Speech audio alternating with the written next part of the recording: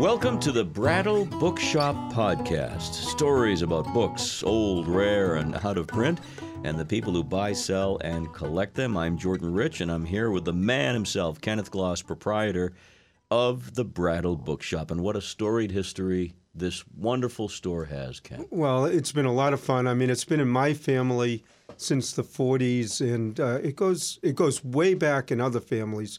But the store, as everybody knows it now, really was 1949. My father was getting married.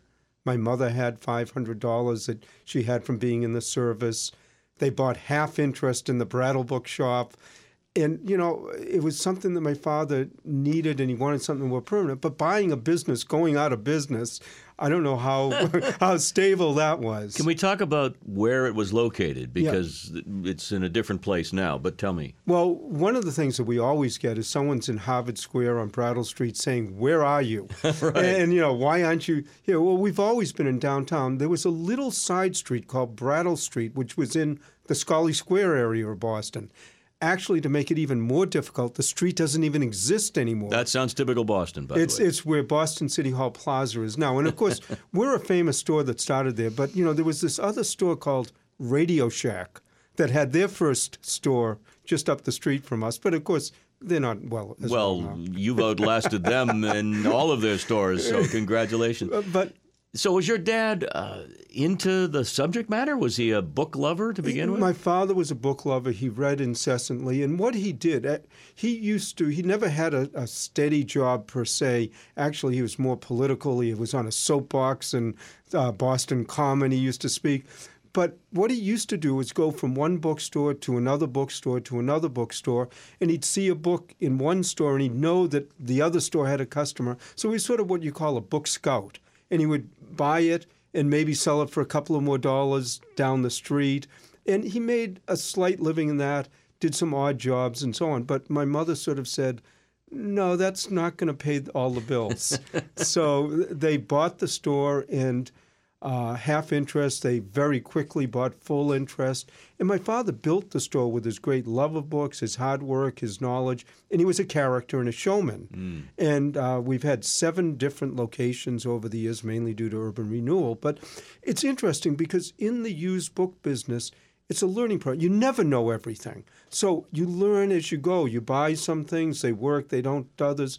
But one of the real interesting things that really got my father off the ground is there was one customer. His name was Hill, and he wanted Harvard. He was terrified of communists. I mean, just absolutely terrified of communists. This was, you know, the early 50s. Red Scare days. Red Scare days. But he wanted Harvard to have the best collection in the world on spies and military intelligence. And he was buying books for my father, who, when that customer wasn't there, was on the Boston Common speaking on a soapbox. Yeah. But this customer was a little strange. When he came to the store, he'd call ahead, and he'd say, "Do you have books for me?" My father would say, "Yes." But you'd have to get every other customer out of the store because he was afraid there would be a communist there when he was buying the books. Wow. Was he related to Dulles or something? No, he was actually, what he was related to a man named J.J. Hill who built the Northwest Railroads. Okay. So he's quite wealthy. He lived at the Ritz-Carlton. He had a suite. Okay. But what would happen is my father would say, "Yes, we have books," and he'd sell them a bunch of books. And then he'd donate them to Harvard. And then Harvard would have them all. And then Harvard would sell them to a store in Harvard Square. And the store in Harvard Square knew that my father had a customer who would buy books on military and spies and so on. They'd call my father up. My father would buy the books from them. And this went on.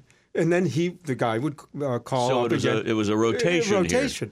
Harvard didn't want to say anything because the man was quite wealthy and a little eccentric. And they didn't want to upset him. Hey, it made him happy, right? It made him happy. So this went on for about a year and a half. Wow. It sort of got my father over the hump. Then Harvard decided, maybe we'll send a librarian with him when he goes buying. So that sort of cut it down. But the reality is it turned out well for everybody because when this gentleman died about 10 years later, he left Harvard $20 million. It got my father over the hump of the first year. And the man loved buying books and coming in. So everybody was happy, and it got the start. So that's God sort of bless Mr. Hill. that's sort of how the store got going. And then as the urban renewal in the downtown area in Scully Square got torn down, a few years later, my father bought a store called Colesworthy's on Cornhill, which was the next street. That goes back to the 1820s. And my father took it over and was running 2 stores at once. Then Brattle Street got torn down. And then my father had the store there. Then he got moved out of the Sears Crescent building. But they were going to tear that building down. It's sort of a nice curved building looking over the government center. Yes. My father had this huge fight to save the building, and he did. Except he got kicked out. Urban renewal, eminent domain, and then he was around the corner on Washington Street. That got torn down, and he was finally moved over to West Street. And it was interesting how he got the building there. It was an old 1840s building, and my father had a lot of young customers. Some of them were, on the fringes of society. In any case, the man on West Street ran a card shop. It was called Green's Card. But upstairs, what he did is he sold marijuana and drugs and all that. He got busted. The judge said, I won't send you to jail, but you got to get out of town. A bunch of our customers came. This is the perfect place to move. and my father ended up buying that building. And the interesting thing is, every time my father would move, when he moved out of Brattle Street to Cornhill, he would run sales. He'd move his best books over, and then he'd run sales. Yeah. Half price, $1, 50-cent, quarter, dime. Last day of the sale, though, everything was free. And he would literally have hundreds of people line up with bags, packs, satchels, whatever, ring a big bell. People would go charging into the store, grab what they could grab. He'd ring the bell again. That group would leave. The next group would come in. And he gave away over 250,000 books like that. Oh, my God. My question to follow up was going to be the inventory and moving from one place to the next. And we'll talk about how you keep track of inventory. But that I never knew that. He gave away so many books. And an interesting thing is my father did go to BU for a few years, but he had to drop out because of finances and so on. But he studied PR, journalism, and so on. And he always had a knack for getting, something. He said, well, the giveaway, he'd heard about people doing that, but it would be great publicity for the new store. When he had his first giveaway, we thought it was going to be a disaster because he had it, the press was, but it was, Alan Shepard was supposed to go up that day. But what happened is it was a cloudy day. So they postponed it 2 days. All the front pages had reserved all the space. And what else was there? A man giving away thousands of books. Well, so he got huge publicity. That's what they call an act of God in the case of the Brattle Bookstore. That's true. And I was going to say, you mentioned PR. He was a master. This is George now, your dad. He was a master of talking up the subject of books when he appeared on radio and television.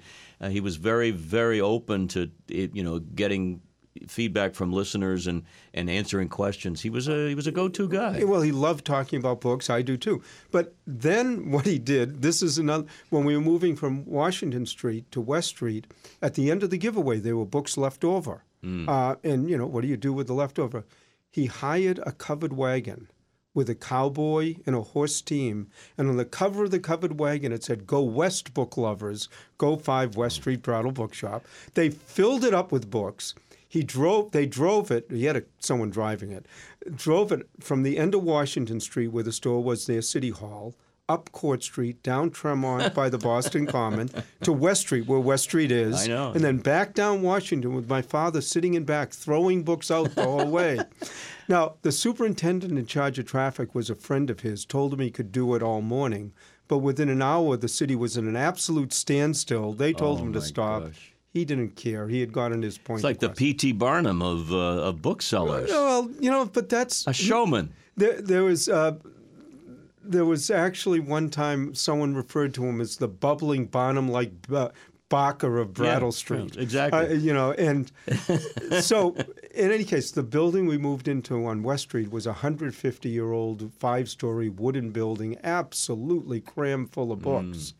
And my father loved it there. He had piles of books all around him. He'd have, be sitting there sort of presiding, his glasses over at the tip of his nose.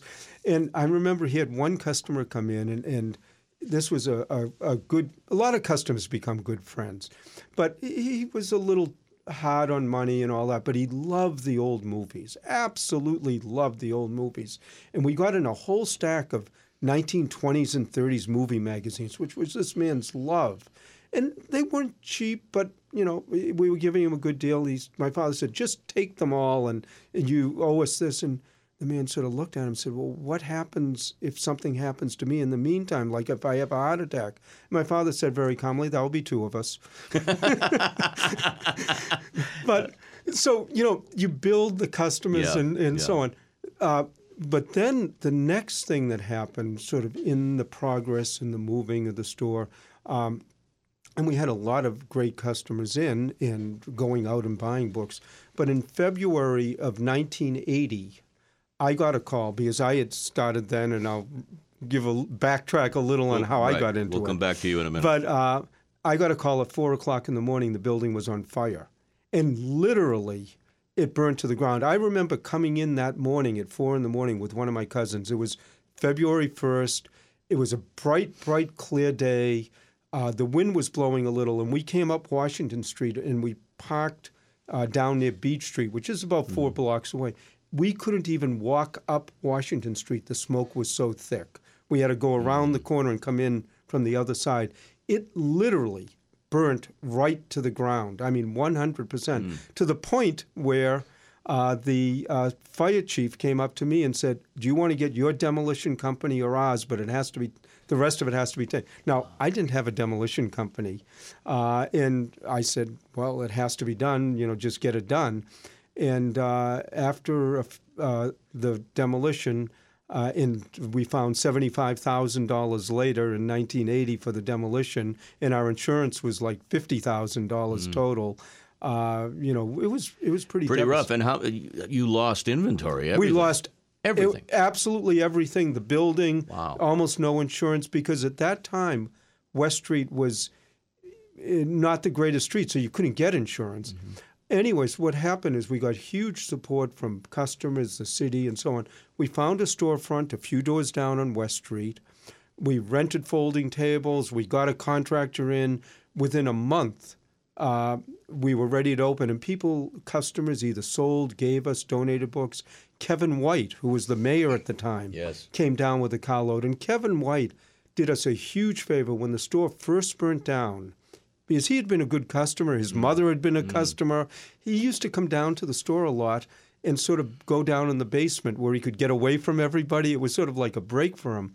But he helped get our phone lines up and running right away, which we never could have done. And so after this tragedy, people were able to get in touch and say, I can get you these books, I can get you those books. It was an outpouring, I remember, and it must have done your heart so well to see that, to know that people, first of all, cared about you guys, but also cared about the product. Well, not only that, and another thing that I came to realize was that if something like that happens, the greatest thing that can happen is that you get so busy trying to go to the next phase that you don't have any time at all to think about it. To grieve. Literally. Yeah. You had to fight back, and you had to build from scratch.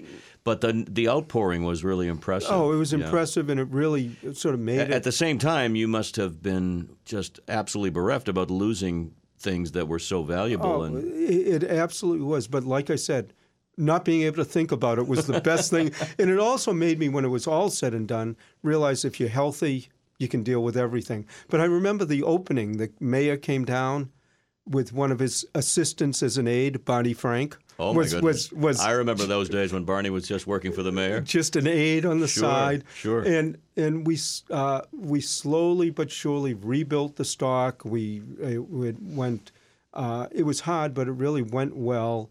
And then 4 years after the building burned down, the place where we are now came up for sale, and we were friendly with the man who owned it. He actually was interesting. He owned a shoe store, and he only sold shoes in sizes 2 to 4, women's shoes. I mean, tiny, tiny shoes. Most of his business was by mail, but women who were that size, they could only get children's shoes. They couldn't get fashionable shoes.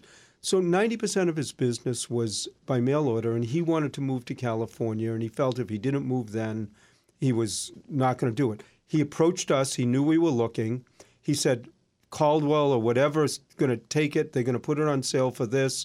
I'll subtract 6% because they're going to take that from me anyways. If you want it, do it fast. And it was next door to the lot of land we still had that burnt down. Right. So in 1984, 4 years exactly afterwards, we moved the stock to the new location, and that's sort of what we have now, sort of the old Dickensian type of stuff. And indeed, and I'll have you describe it in more detail in a second, but you've got that space to put the books outside. Yeah. Which is still, I mean, you don't see that much anymore. There's some places in New York maybe, but yours is the one where people can browse outside on a nice day. Well, of course, most people don't own an empty lot of land next to the business in the downtown. Let me ask you the question about your life in books, and obviously you grew up with your dad and this amazing story. Was it always your intention to follow in his footsteps? Were you a bibliophile yourself? A lot more complicated than that. Okay. First of all, my parents say my first word was book.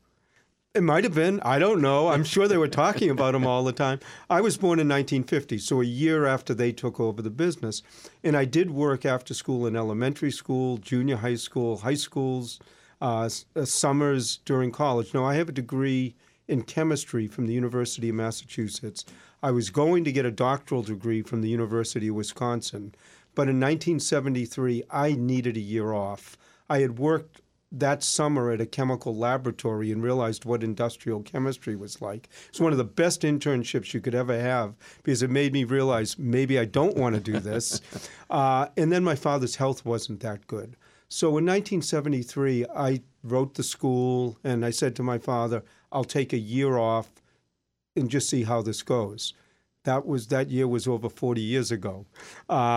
It's like George Bailey in the Building and Loan. You came back and you never left. But, you know, the reality is when you're working in a small family business, there are a lot of – I used to get fired constantly. I mean, it was almost every week or two I would end up getting fired. I mean, my father and I had very different personalities, and it just but then what I realized is what I used to do is I'd get fired.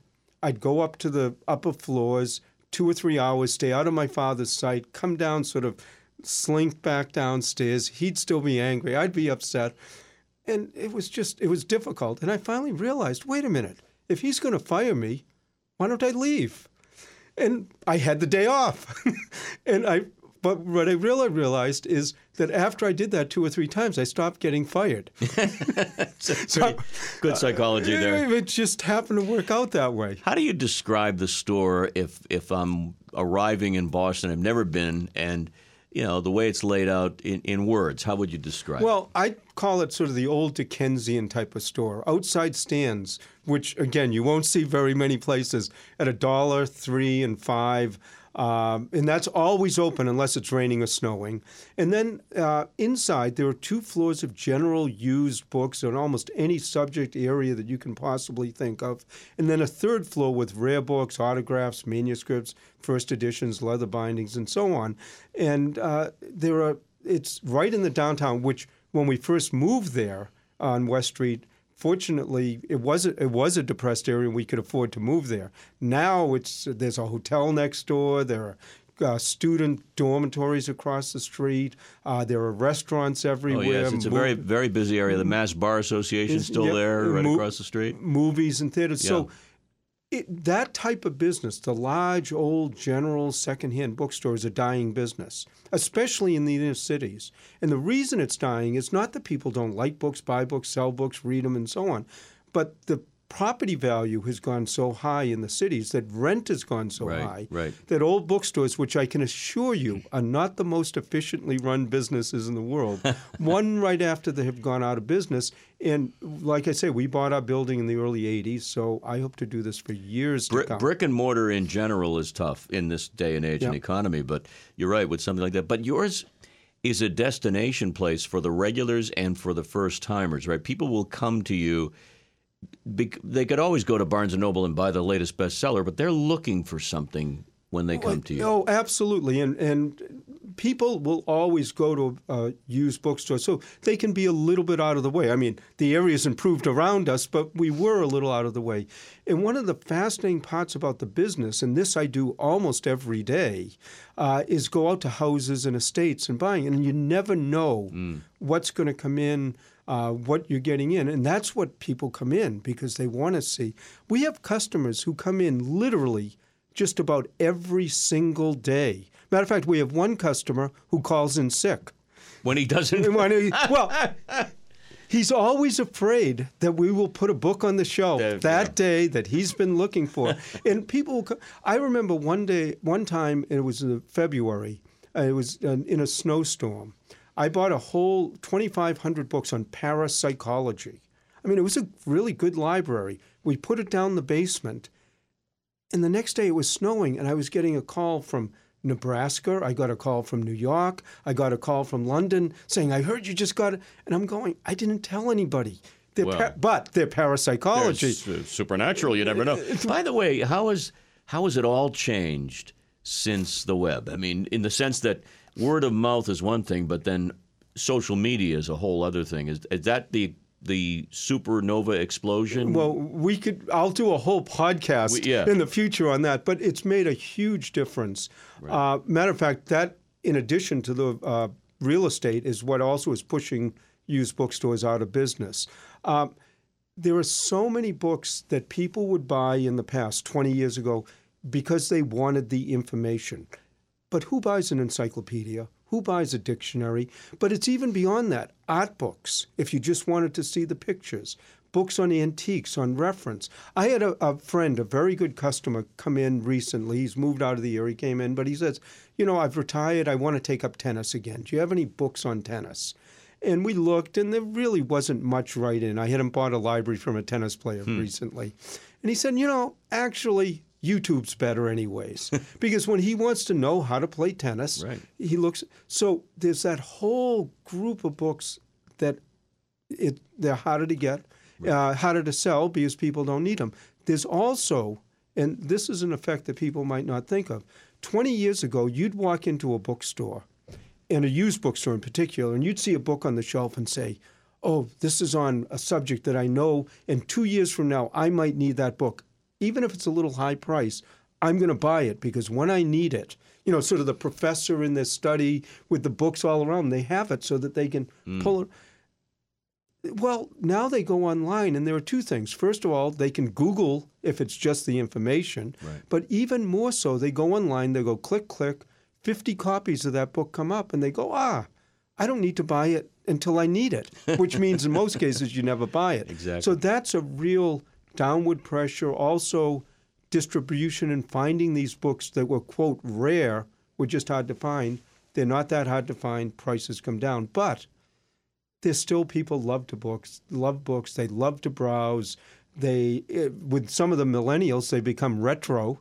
They do that. Just like they're buying vinyl records, they're buying actual books and not looking at a screen. I just want to ask you one more thing about the store and the way it's working internally. It's very much like a library, isn't it? In the sense that you and your staff, I would imagine, know where things are and have things cataloged. Or am I being a little presumptuous? Well, to a degree. To a degree. We put books in by section and subject and area, and things like fiction by alphabetical and poetry. And they stay that way to a degree, but people look at the books. The other big difference between a library and us is we don't want the books there. Nope. Quite honestly, we want the books to go and sell, and the next ones, whereas the library wants to keep it there. So hopefully we have turnover, and we honestly do. But the other thing is we're in a fortunate position in that, as I said before, we go out almost every day buying. I was supposed to pick up 3,000 books this morning. We postponed that for a week, and I only picked up 1,000 books at another estate on science fiction. But it's the new books coming in that people want to see. If you walk into a used bookstore 2, 3, 4 times over a period and the stock hasn't changed, they're boring. You don't come back. So it's that new stock, And somehow there are enough people in Boston, in this area, that we can buy books, sell books, and we travel all over New England. Right. The hunt is always on. Oh, right? that's for me, that's the most fun. You never, and again, there are a million stories about people, places, areas, books. It's a lot of fun. Well, we'll be talking with you about some of those people very soon. And if people out there listening to this podcast have any questions about buying and selling, about what's in the store, about appraisals, they can find out a lot more at the website. Well, they can at the website, brattlebookshop.com, all the contact information is there, Right. but they can send us pictures. People a lot of times are wondering, gee, I just have this book, I inherited it, what do I do? Or they have libraries and they want to sell them. That's what we do every day, and we encourage it. And conversation is likely to occur. In other words, people call in, there's always something different, right? There's always Always. something different, and there are some real characters, and there's some stories that go with it. And quite honestly, we encourage it because the more that comes in, the better it is for us. Or if anyone has questions about certain subjects and so on, maybe it'll be a future podcast. Who knows? Well, every Suggestion. subject is and beyond is part of the Brattle Bookshop experience. Ken Gloss, thank you for sitting down, and we'll do more of this. This is fun. I love talking about books. All right, you've been listening to the Brattle Bookshop podcast. I'm Jordan Rich. Take care.